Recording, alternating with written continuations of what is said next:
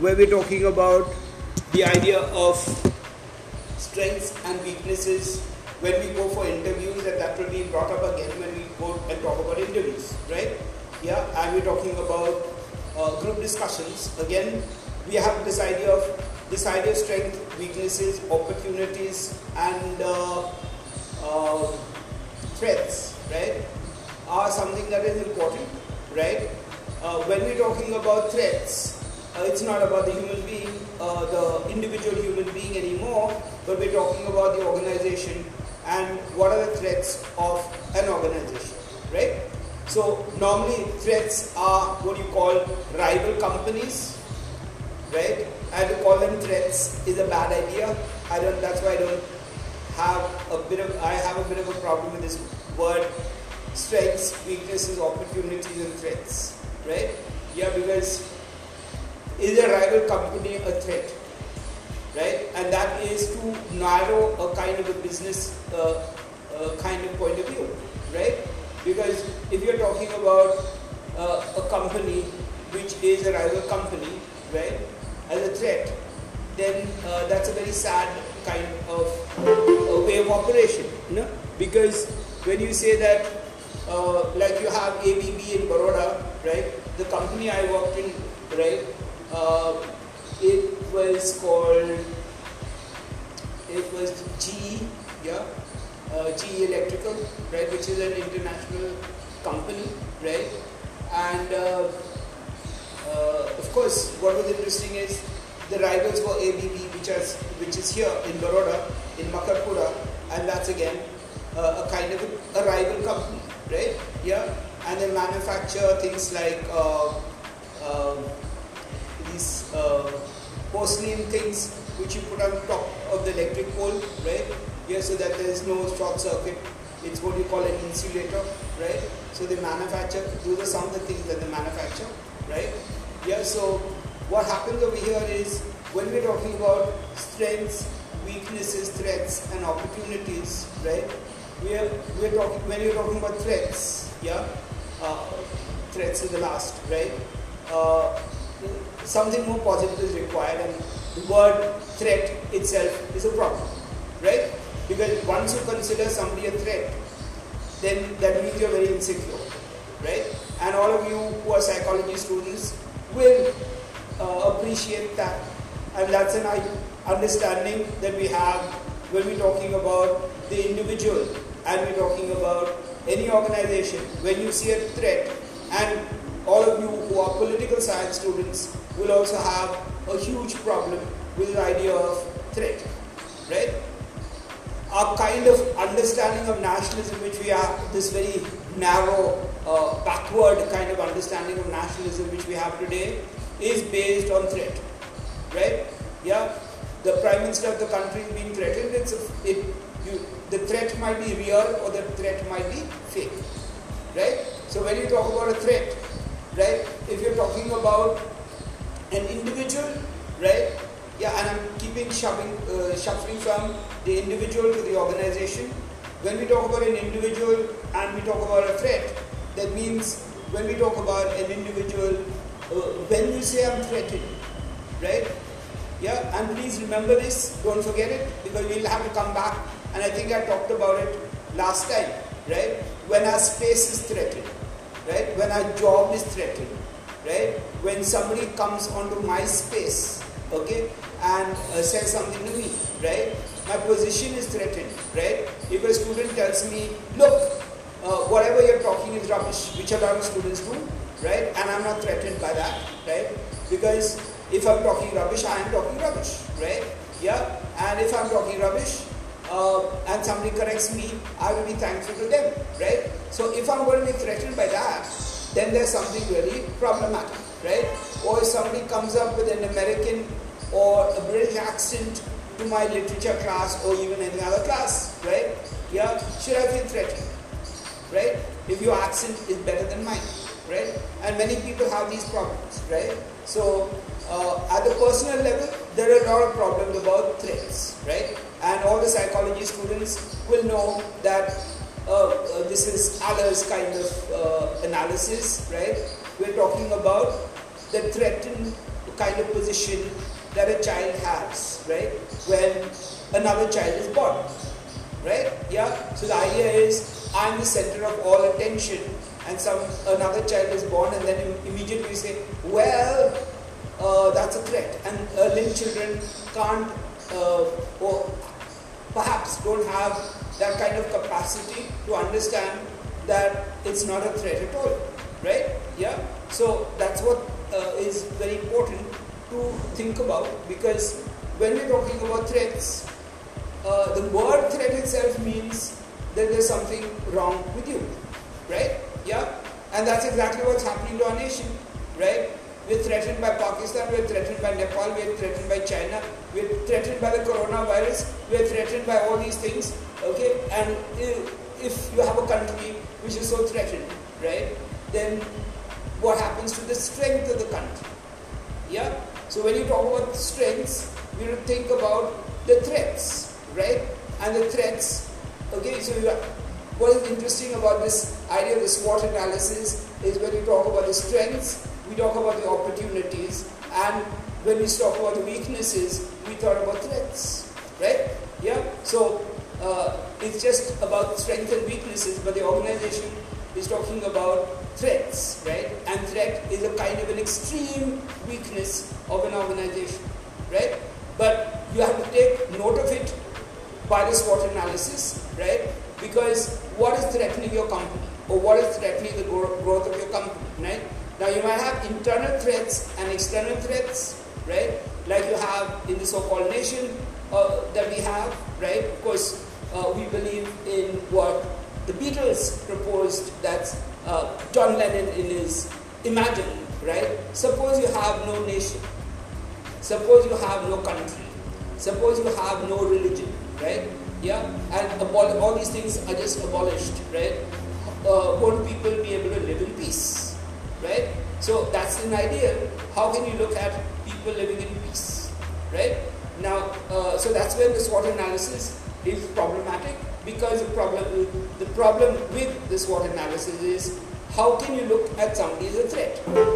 Yeah, a child is looking at the child looks at the sibling as a threat, and that's called sibling rivalry in psychology, right? Yeah, so when we're talking about threats, what are threats, right? Sibling rivalry is a threat, right?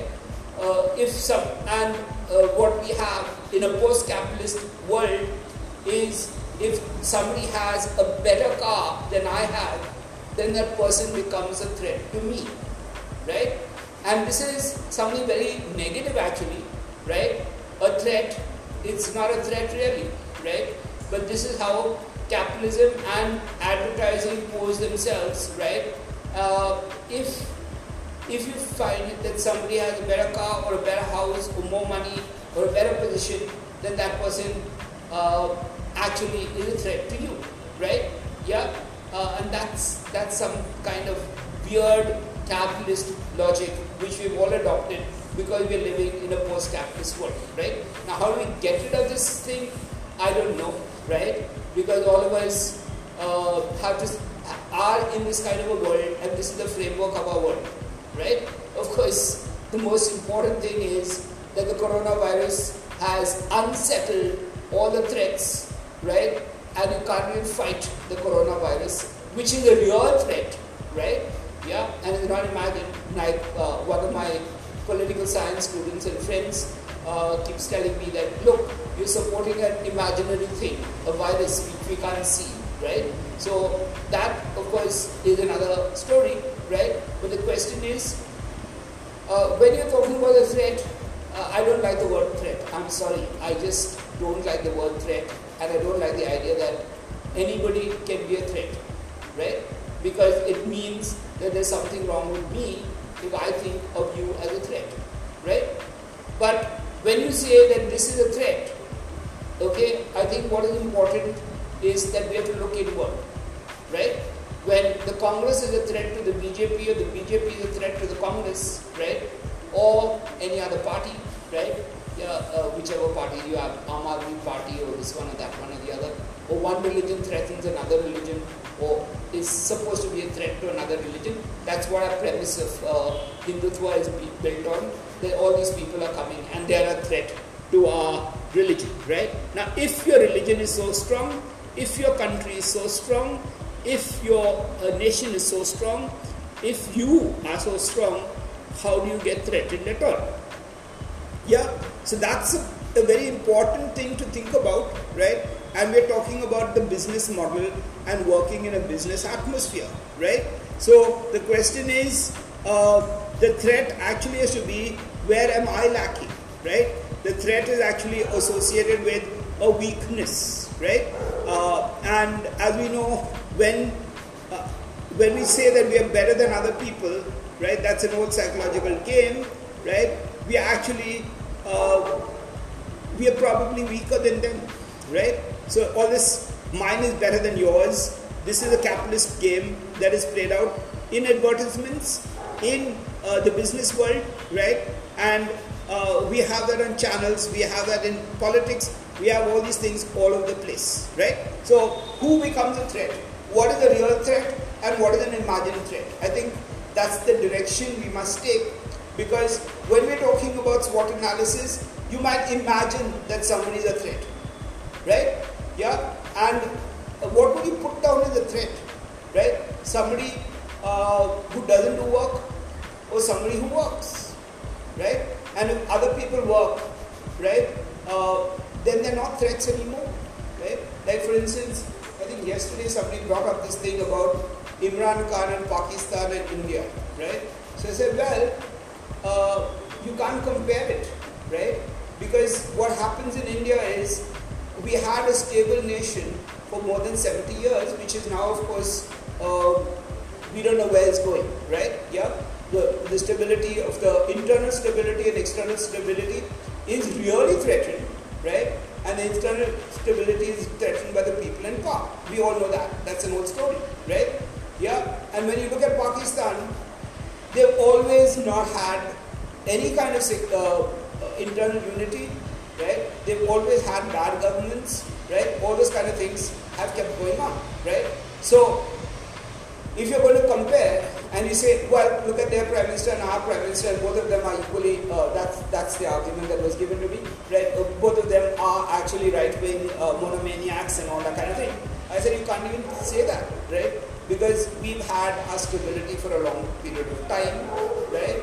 And what's happening today is sad and terrible, because everything is in trouble, right? The economy is in trouble, the education policy is in trouble, the states, the Supreme Courts have been destabilized, the institutions have been destabilized, and these are institutions which have stood for so many years, right? Pakistan never had them, right? Yeah. So you just look at that and you see what is happening with a person in Pakistan, right? And he used to walk a tightrope between being a secular-minded person, right, and having the extreme fundamentalist over there, right? Yeah, so I don't know if you can even compare them, right? So when you're talking about a threat, we're talking about a comparison, and I go back to my discipline called literature, though this is an interdisciplinary organization, kind of subject, right? So Shakespeare says, comparisons are odious, right? And what is important about this is, when you compare, it stinks, right? Odious is stinking, right? Yeah. So when we make comparisons, that's a terrible thing, right? Now, if your SWOT analysis is if the SWOT analysis is based on an honest, that's what we said when we talk about a SWOT analysis, we're talking about a kind of an honest evaluation, self and other, right? So that's what is important, and we're talking about the self and the other, right? So whether it's a company, or it's whether I'm a worker or individual, right? And we're talking about the comparison between the two. And what we have is, you have the idea of the rival company, right? Yeah, and you have also rivals, and that's why you have sibling rivalry, right? So I'm better, you're better, who's getting more, who's getting less, right? So that's the premise on which it's based, right? So I would think, when we talk about threats, that's a very infantile kind of way of going about things. and all the people in the psychology department would understand what we're talking about, right? Yeah, and even otherwise, you know that a little brother is born or a little sister is born, and there's the whole idea of I am not the center of the family anymore. I used to be the center of the family. That's if there's only one child.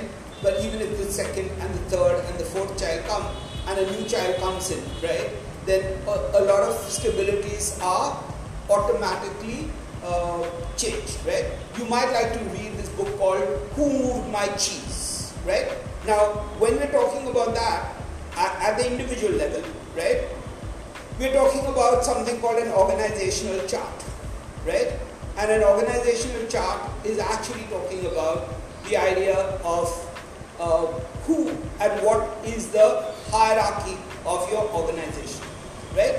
So, how do you get into this post, right? And this is something that will come back again when we get into the group discussions, right? Because what we do when we talk about an organizational chart, we are actually talking about what's the hierarchy of your company, right? Yeah, and we have to know the hierarchy of the company, right? Because we normally have a problem when a new person comes into the organization, right? And especially in India, that's even more of a problem and sometimes a threat, right? I'm not talking about the government, right? Because in the IS thing, it's normally by promotion, right? And internal exams, right? All that kind of thing, right? But India has not had a good track record.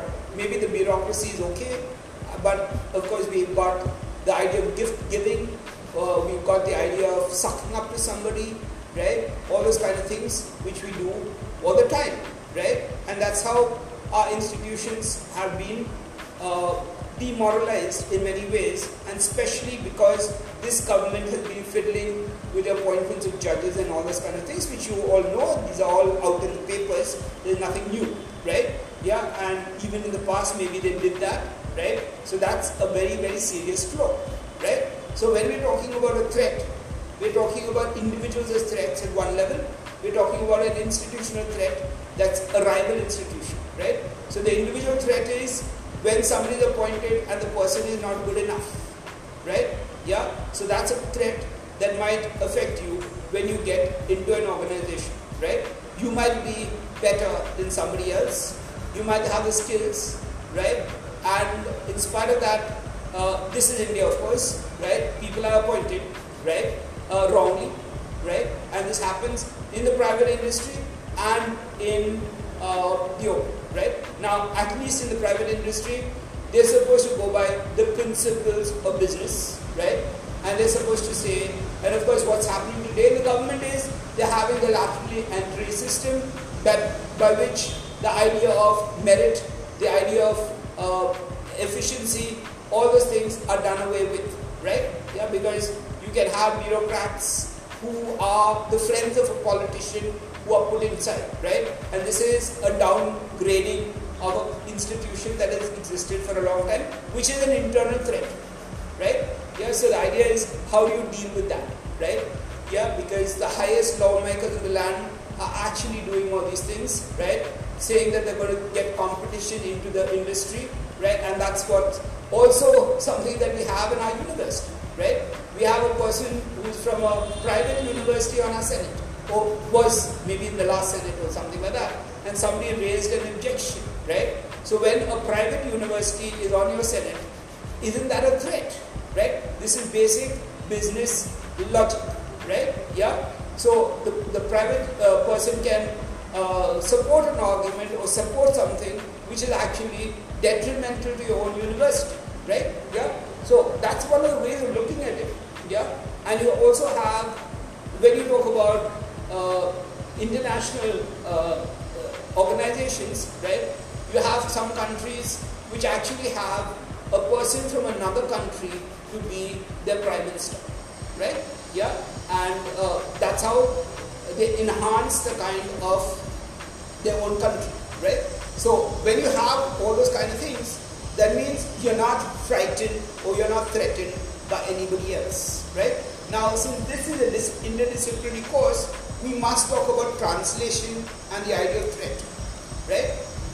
Now when by culture, we are talking about a threat as far as culture is concerned, as far as nation is concerned, as far as organization is concerned, and we are looking at the ideal threats and what exactly the threat, right?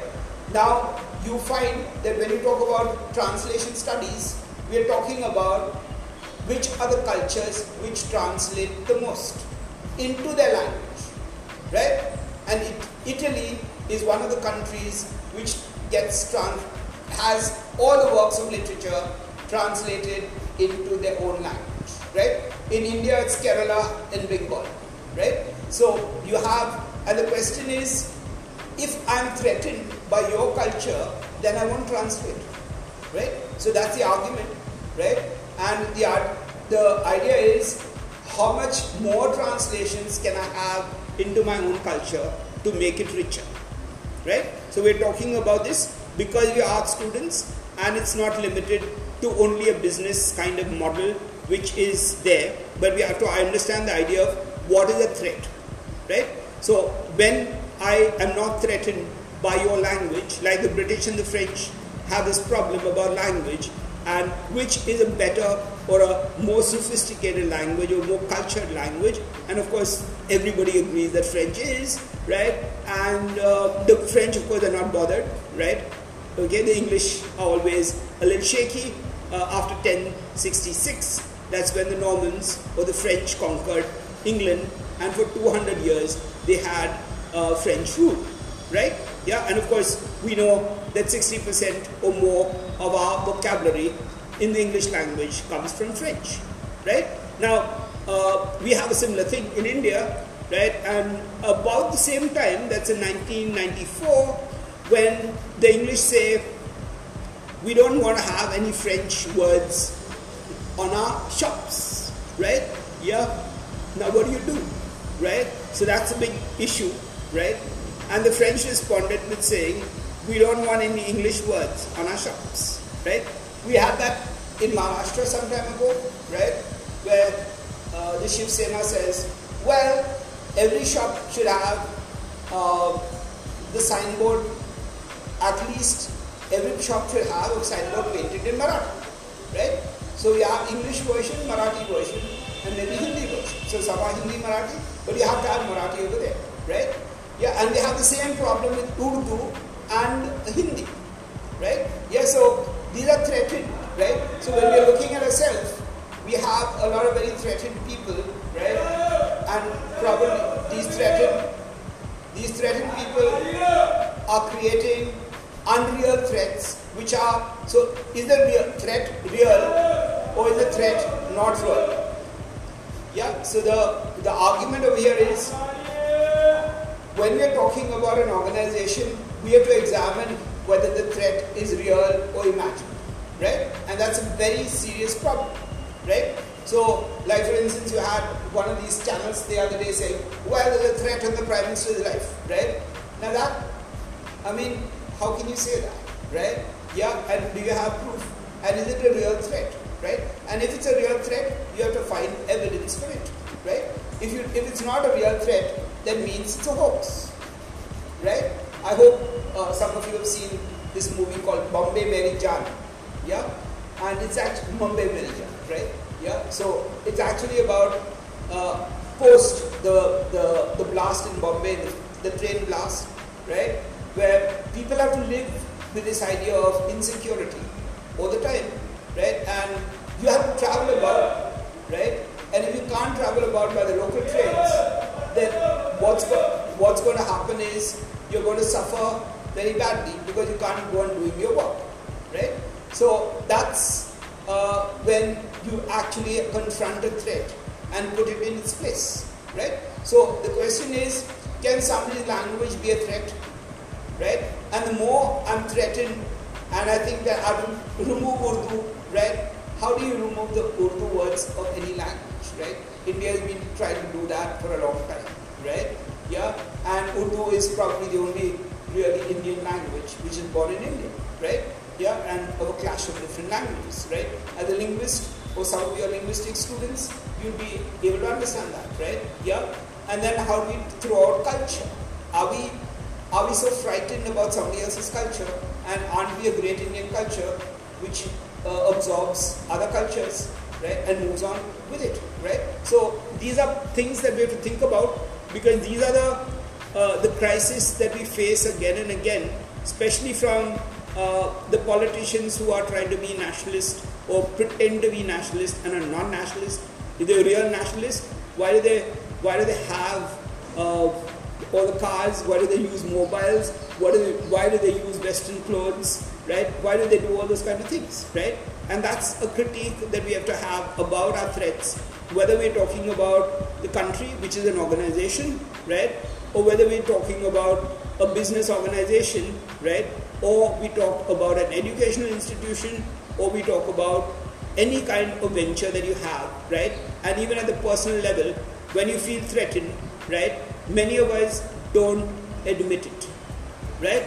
And if the SWOT analysis has any point of worth, right, the idea is, well, let's admit that we are threatened, right? That's how we begin, right? And that's why the SWOT analysis is important, right, for reflection on ourselves, right?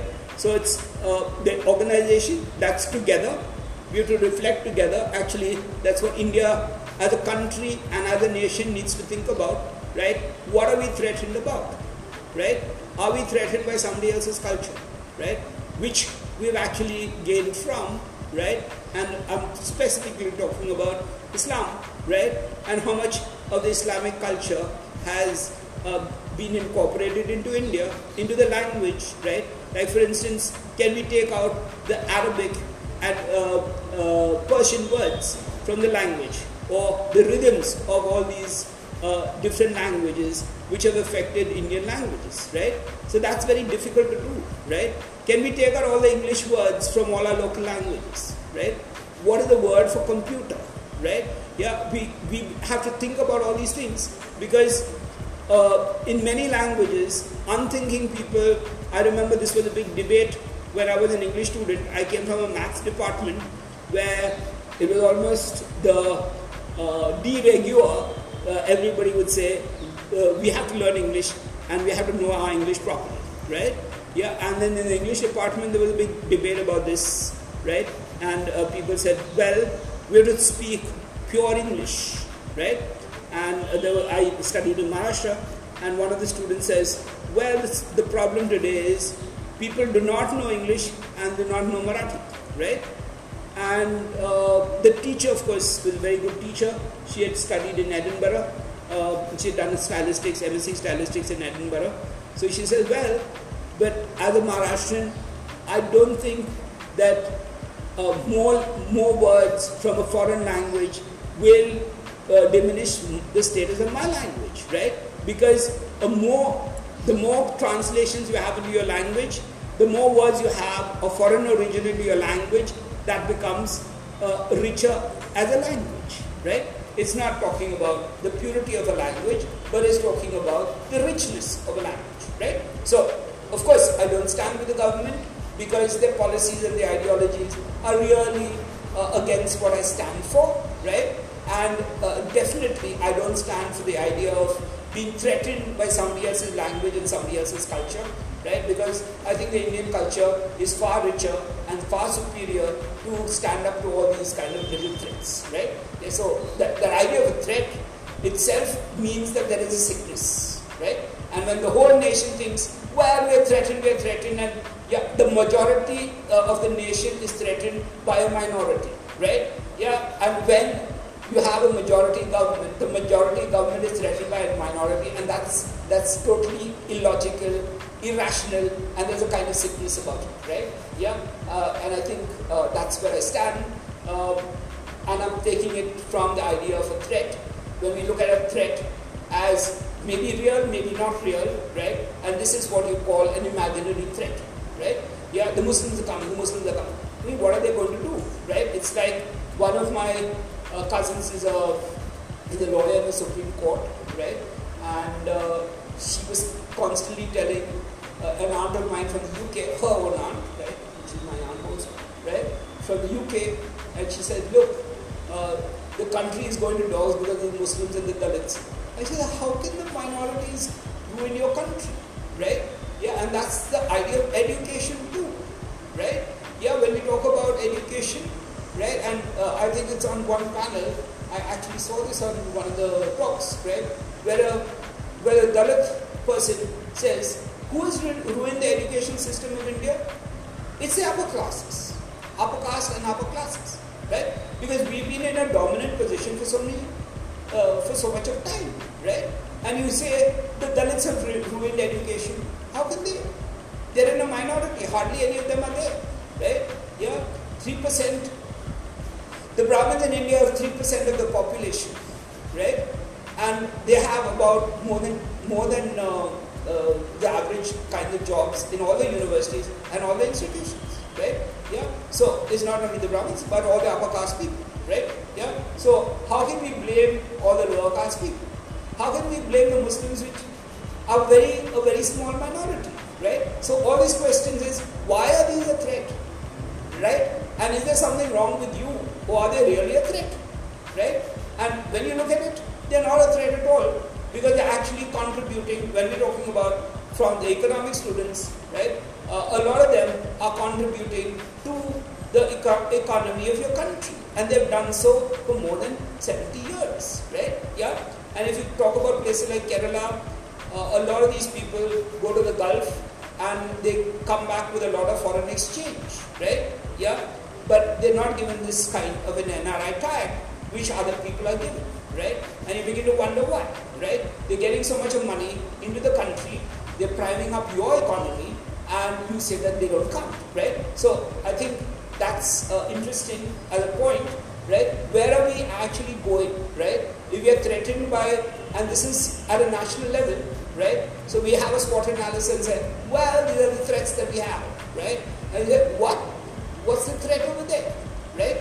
Yeah. So what's interesting is, and I think we need to talk about this, because there's a TV channel the other day, since we're talking about advertising, we're talking about all the threats, right? Who talks about, what's this called? UPSC jihad or something like that, right? Which is absolutely obnoxious, right? Because the idea is, you have to act, that means you say that the UPSC is based on rubbish, right? The people who are getting into the UPSC are rubbish, right? That means you don't even trust your own kind of checks and balances, which is something that any institution has to have, right? Yeah. So if you have, and now actually these are the people who are a threat to anything, right? To the functioning of the whole system, and they're not looked at as being a threat, right? Now that's exactly when your SWOT analysis has to play out, right? Which something may not look like a threat is actually a threat, right? Now that's a threat to your whole system, because it's actually telling you, well, this is how it works, and I don't trust your system, right? And they're doing these things, which is a false kind of a threat, right? So we have to, when we're talking about threats, what are the false threats, right? What are the false threats that we have in our institution, in our organization, or anything, right? Yeah, whether somebody's language is threatening you, or someone's position is threatening you, it means that something is wrong with you, right? But it might be a real threat, right?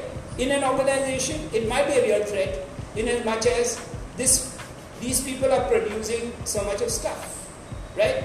And they're better than us. Now, is that a threat, right? By the logic of capitalism, you should compete with somebody else, right? But the capitalist system also says that this person is a threat, because the SWOT analysis comes from there, right? Yeah. So if you actually go and see what exactly is happening over there, right? And maybe the other person's product is better than yours, right? Now, is there room for all that kind of honesty at all in a business world, right? And if you're really into an honest business, you would actually say that, well, these are things that they're doing, right? And we are not doing, right? And if you really take the trouble to do all that, then your product might be better, right? Yeah, whatever you make, your product you might actually have, actually work in a way that you produce better, right? Yeah, so we're talking about organizations. You might like to read a book. Somebody asked me for material. You might like to read a book called Who Moved My Cheese? Who Moved My Cheese, right? Yeah, I don't remember the author's name, but it's not a difficult book to find. You'll get it on the road also, and that's a very popular book, right? So the idea is what happens in the workplace, right? What happens in an organization when somebody comes and takes away a position that you thought that you would get, right? Yeah, so that's an organizational problem, and that has to be dealt with, right? So how does the organization deal with it, right? So if you have a disgruntled worker in your organization, that means the organization is going to suffer, not only in the present, but maybe in the future also, right? Yeah, because this is what we learn from psychology, right? That if there is a person, this is what individually, if I'm unhappy, right? Yeah, then slowly the unhappiness spreads to everything that I do, right? And in an organization, if there's one person who's disgruntled, right, that disgruntlement gets into the work attitude and into everything else, right? I'm not talking about our universities, because in the universities they do things that are absolutely horrible, where without logic and without reason, with just political clout, right, people are appointed in certain places, and everybody can see that, right? And I'm not talking about that at all. And you can see our university, you can see all the universities in the country, and you can see that there is this idea of the SWOT analysis should actually be effective. And when you can see somebody illegally appointed, right? Yeah, and everybody can see that, right? It's not one or two people can see it, right? What happens to the person who becomes a victim of that kind of issue, right? Because we're talking about India 30 years, 40 years, 50 years from now, right? And if this is what's happening today, right? You have people illegally appointed in certain positions, right? Yeah, and they go against all the recommendations of the UGC, all of the constitution of the universities, all those kind of things, right? And we know that they're happening, and the only way out is go to court, which some people might like to do, right? But most people who are sensible would say, well, it's going to be not worth it, right? Yeah. So the only recourse is not the university, which actually should be the university, right? Because it actually should actually solve their own problems if they've got a good HR, right? Yeah. So that's a problem, but that's exactly where the HR comes in. And when somebody feels that they've not got a position and another person is coming in, it's the HR's job to inform them that this is why we've taken this person, and this is the kind of qualification that the person has, right?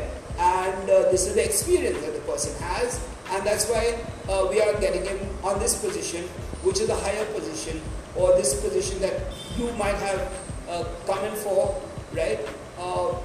Well, we couldn't give it to you, though we thought of you, right? And we thought that you might be the best person from our organization, but we have to get somebody else from another organization, right?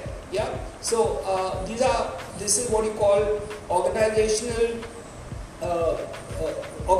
behavior, right? And we're talking about the organization of institutions, right? So the hierarchical chart, right? Yeah. So that's something that you have to have. And you have to understand what is the position of people, right? And what are the qualifications, and qualifications also mean work experience and all those kind of things which go into giving a person a job, right? Now you can't give a person who's not Oracle 2, Oracle 8 or whatever that is, right? You get somebody who doesn't know anything about Oracle and put them in an Oracle job, and the whole organization will begin to wonder what's going on, right?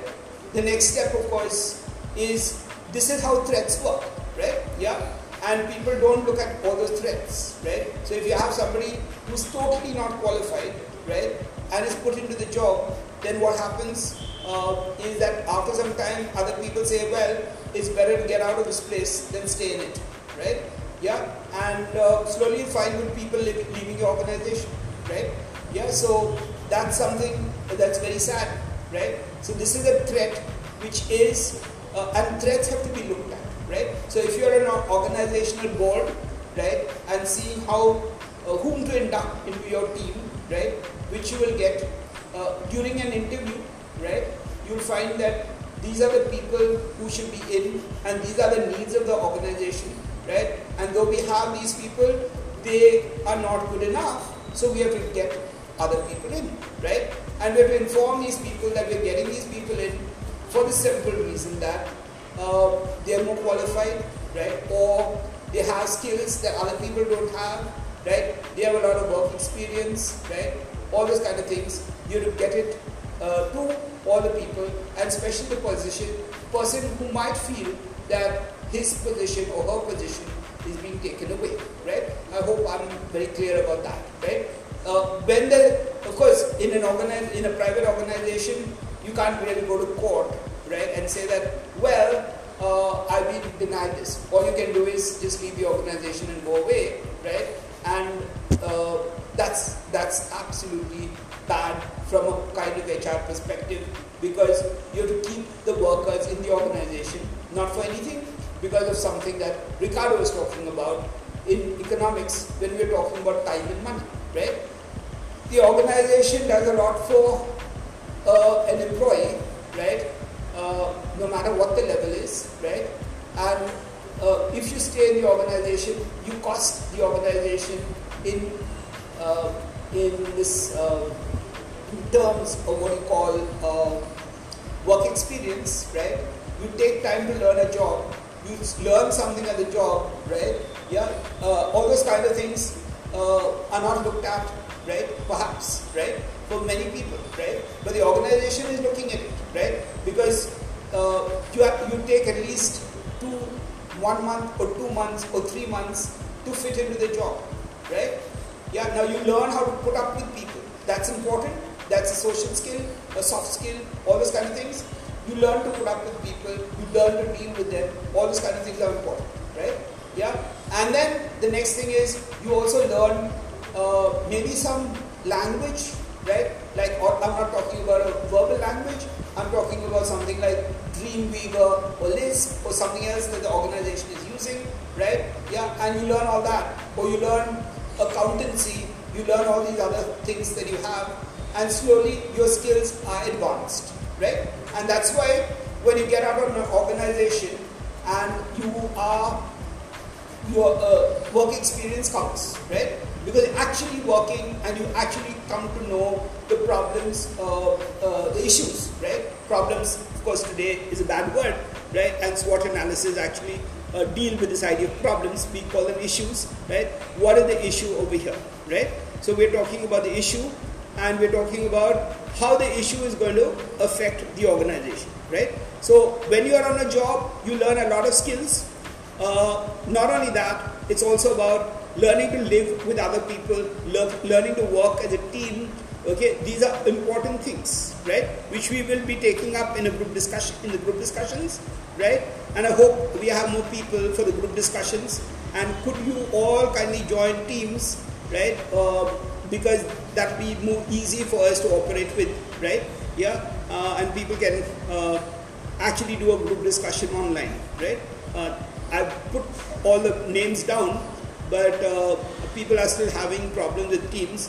And if everybody doesn't have a problem and it's just a very few people, then I think we can move to teams, right? I'm sorry about the digital divide and all this kind of nonsense that is around, and I just hope we open up so that we can actually have group discussions live, right? Because I don't like this idea of group discussions on the net, right? But we actually need, I think by the end of September, we'll open up and we can do something over there, right? Yeah, so the idea of a threat, right, is something therefore that is very important for us, right? Because how does a person look like a threat to an organization, right? The person comes in with a certain amount of skills, right? And it's the organization which puts them in, right? And the organization also has to check the weaknesses of people involved, right? Like for instance, you have to know where a person has a weakness, all those kind of things. Organizations have to look into, right? Now, of course, stealing and dishonesty, right? These are normally no organization will tolerate, right?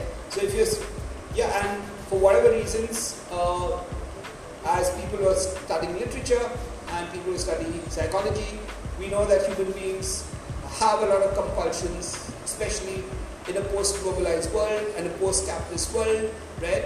You have to feed your family, you have to do all these things. Somebody might rob something, right? Now you can't do that in an organization.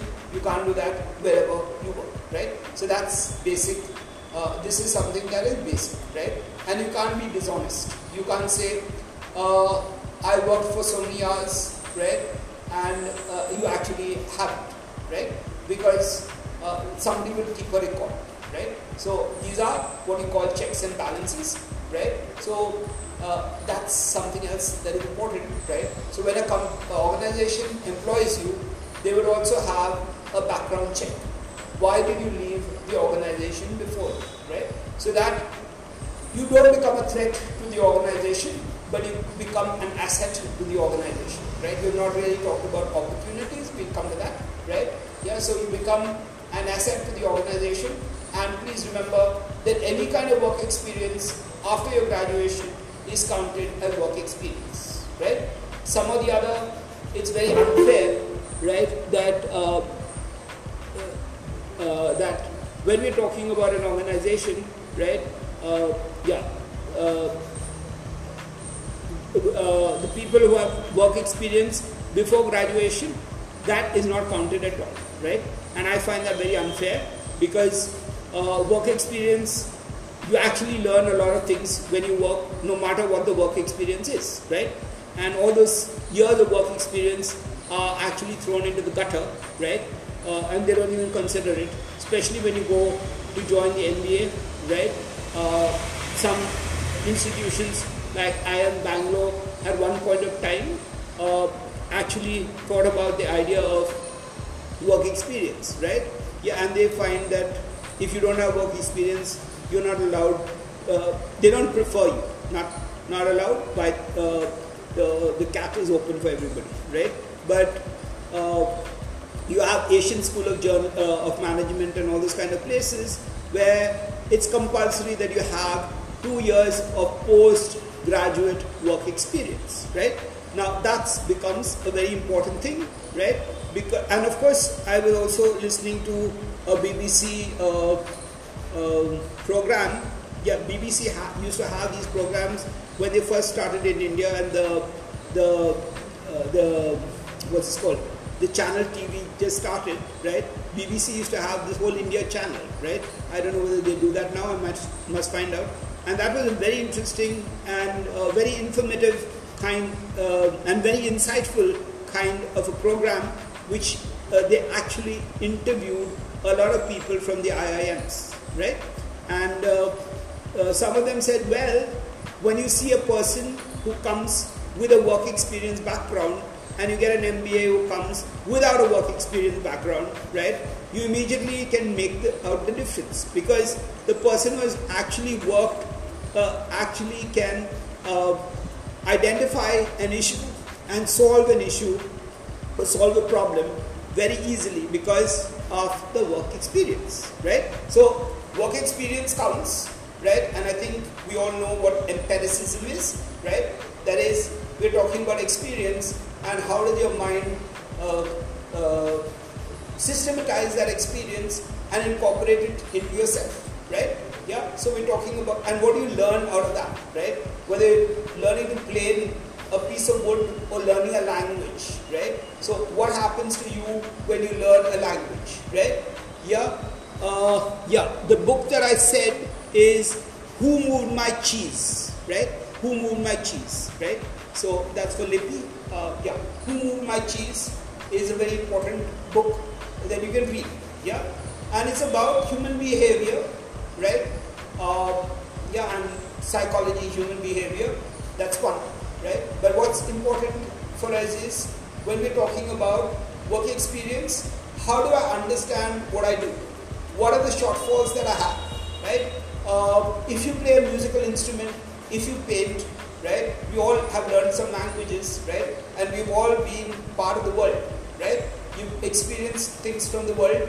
All of us have ridden cycles or bicycles or motorcycles, scooters and cars and all those kind of things, right? Yeah, and most of us know how to use mobiles, right?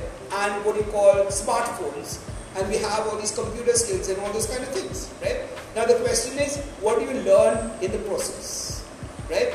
Now that's something which is called, which you talk about empiricism, right? Yeah. So out of the dealing with this kind of work, you learn certain things, and that becomes a practice, and you observe certain things, right? Now, when we talk about human beings, and many of you are psychology students, right? And all of us have access to language. We all know languages, right? Yeah. So what is interesting about that is, what is the observation about a language, right? That's what we do in grammar. Are we observing the language, right? Can we? What are the difficulties we have with the language? Okay, what are the problems we have? So the question is, when you talk about SWOT analysis, we're talking about how do you experience language? Yeah, how do you experience the world, right? Now, if I have polio maybe, or I have one leg shorter than the other, my way of experiencing the world is different from yours, right? Yeah. So when we're talking about that, that's where work experience comes in, right? So if I've had tougher people, or I've had a tougher life than you've had, right? Yeah, then my way of looking at the world is different, right? Yeah, and that's the difference has to be understood and given weight, right? Yeah. So if I come from maybe a Dalit background or a Muslim background from today, in today's world, the Muslim background also is very important, because they're victimized and they are kept out of the pale of society, and the very, very marginalized people, right? So what happens if I'm a marginalized person, right? What can I contribute, right? Because being marginalized itself is not a problem. If I think about it, right, and I reflect on it, can I change the organization, or can I change the world, right? And definitely you have experienced all that, and you've thought about it, right? So the idea of experience and reflecting on the experience, and I think I talked about Vikram Sarabhai, who said pure experience is nothing, right? Yeah. So I would stand by that, because we are just talking about pure experience, right? So unless you reflect on your experience, that's no use, right? And the arts course is actually meant to reflect, right? And you have to constantly learn. And you might say, well, I hold this as true today, right? When I'm 20, and by the age of 50, I've changed my position, right? And it's not a problem to change my position, because I've learned something and I've changed my position, right? Now that becomes a strength, right? Work experience becomes a strength because of this idea of what do you learn out of the work? What do you learn out of dealing with a particular kind of job, right? What do you learn as a teacher? Suppose you're going for a teacher's job, you taught kindergarten students, right? You didn't have any experience, you didn't have any certificates, you taught somebody something, right? What have you learned from that? Yeah, so that's important, right? It's not that the teacher doesn't learn as they go along, right? But the teacher doesn't learn if they don't think, right? If students don't interact with them, right? Good teachers make good students. The same thing is about good students make good teachers, right? If there's no interaction, right? And if it's this kind of a lecture where I just go on speaking and nobody speaks back, right? Nobody reads and nobody thinks. That's why our universities are in a mess, right? Yeah, because we teach students to shut up, right? And the students have their own wealth with them, right? Now that's a problem this is an organizational problem, right? And if we actually have to deal with it, we have to have a classroom where everybody talks, right? And that's why we have something called the group discussion and the personal interview, right? Because unless we learn to talk, especially as art students, right? Art students, language students, we have to talk, right? And unless we talk, unless we discuss ideas, unless we have a conflict of ideas, we can't get anything, right? Yeah. So when we're talking about work experience, whether you take a teacher's job and working as a teacher, right? Or you take a sweeper's job and talking about sweeping, right? Yeah. these are important things, right? Because in the lockdown, I did a lot of cooking. I did a lot of sweeping and swabbing of the house, right? And I learned a lot from that, right? And what do you learn from all that, right? And if you're a trained mind, you'll keep learning from everything, right? So the question is, are you going to be a lifelong learner or not, right? And if you're not, well, you can hang around in a job and don't learn anything at all. I don't believe, me personally, I don't believe that anybody can be like that, right? Yeah, because I had a lecture from a Hemingway scholar called, we had a discussion actually by a person called Earl Robert, right? And Earl Robert said, well, there's some lectures which were an absolute failure, right? And he was very, very old, right? I don't know if he's alive, right? And he said a lot of people, it doesn't make anything, any difference to the student, right? Yeah. Now, I don't believe that, right? Because I think that even a little bit, and this is what I got from one of my teachers called Professor Gokhale, right, who was my MPhil guide also, right? And he said once in his class, I stayed out, I missed only 2 lectures of him because it was very important to the structure of the English language. I stayed outside his class, and that was at the end of the year because I didn't know that he was going to have a class for some reason, or it was not communicated to us, whatever that is, right? So I said, I'm sorry I didn't come into the class because I was late and I would disturb the class, and I was late by about 5 minutes, right? So he said, no, even if you come 5 minutes before the end of the class, it's good enough because at least you get those 5 minutes and you can think about it, right? Yeah. So the idea is, I don't think anybody can go through a job without learning anything unless they're severely handicapped, right? Mentally handicapped, right? And many people probably are today, right? That's another way of looking at it, right? That is, if you've been abused very badly in childhood, right? Or if you've been abused as a Muslim or a Dalit or anything of the sort, right? And you've got a lot of prejudice, right? You may never be able to outgrow the prejudice, which also I think is difficult, right? It's difficult for me to believe because some amount of prejudice you might have, right? And education is supposed to remove our prejudice, right? Yeah. And if you're really supposed to be educated, we should be open to say what is different about everything else, right?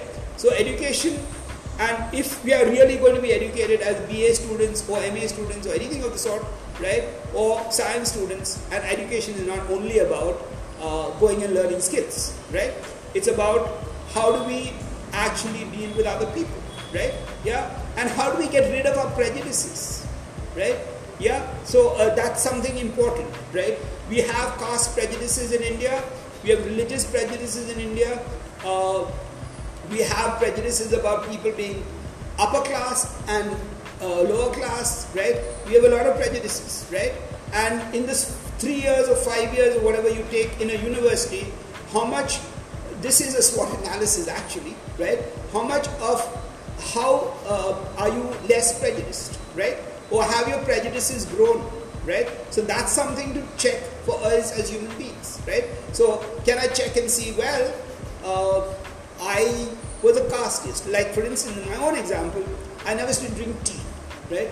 Because I was brought up in a Brahminical family, right? And we thought all the restaurants, the poor people over there, okay, and we had all these ideas of disease and all those kind of things. So when I moved from the 10th standard 11, all my classmates used to go and have tea, right? And I was in a group where we didn't have a place to meet, so we used to meet at a chai shop, and that time chai shops were not like this, the corner Irani shops, right? So you can go and have tea the whole day, right?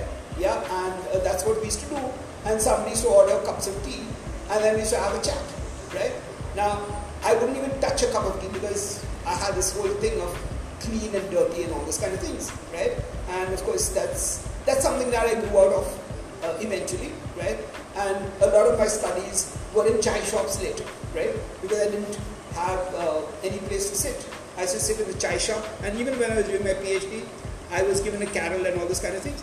But what happened is they put some furniture in, they were restructuring the library, so I had to take my books out, right?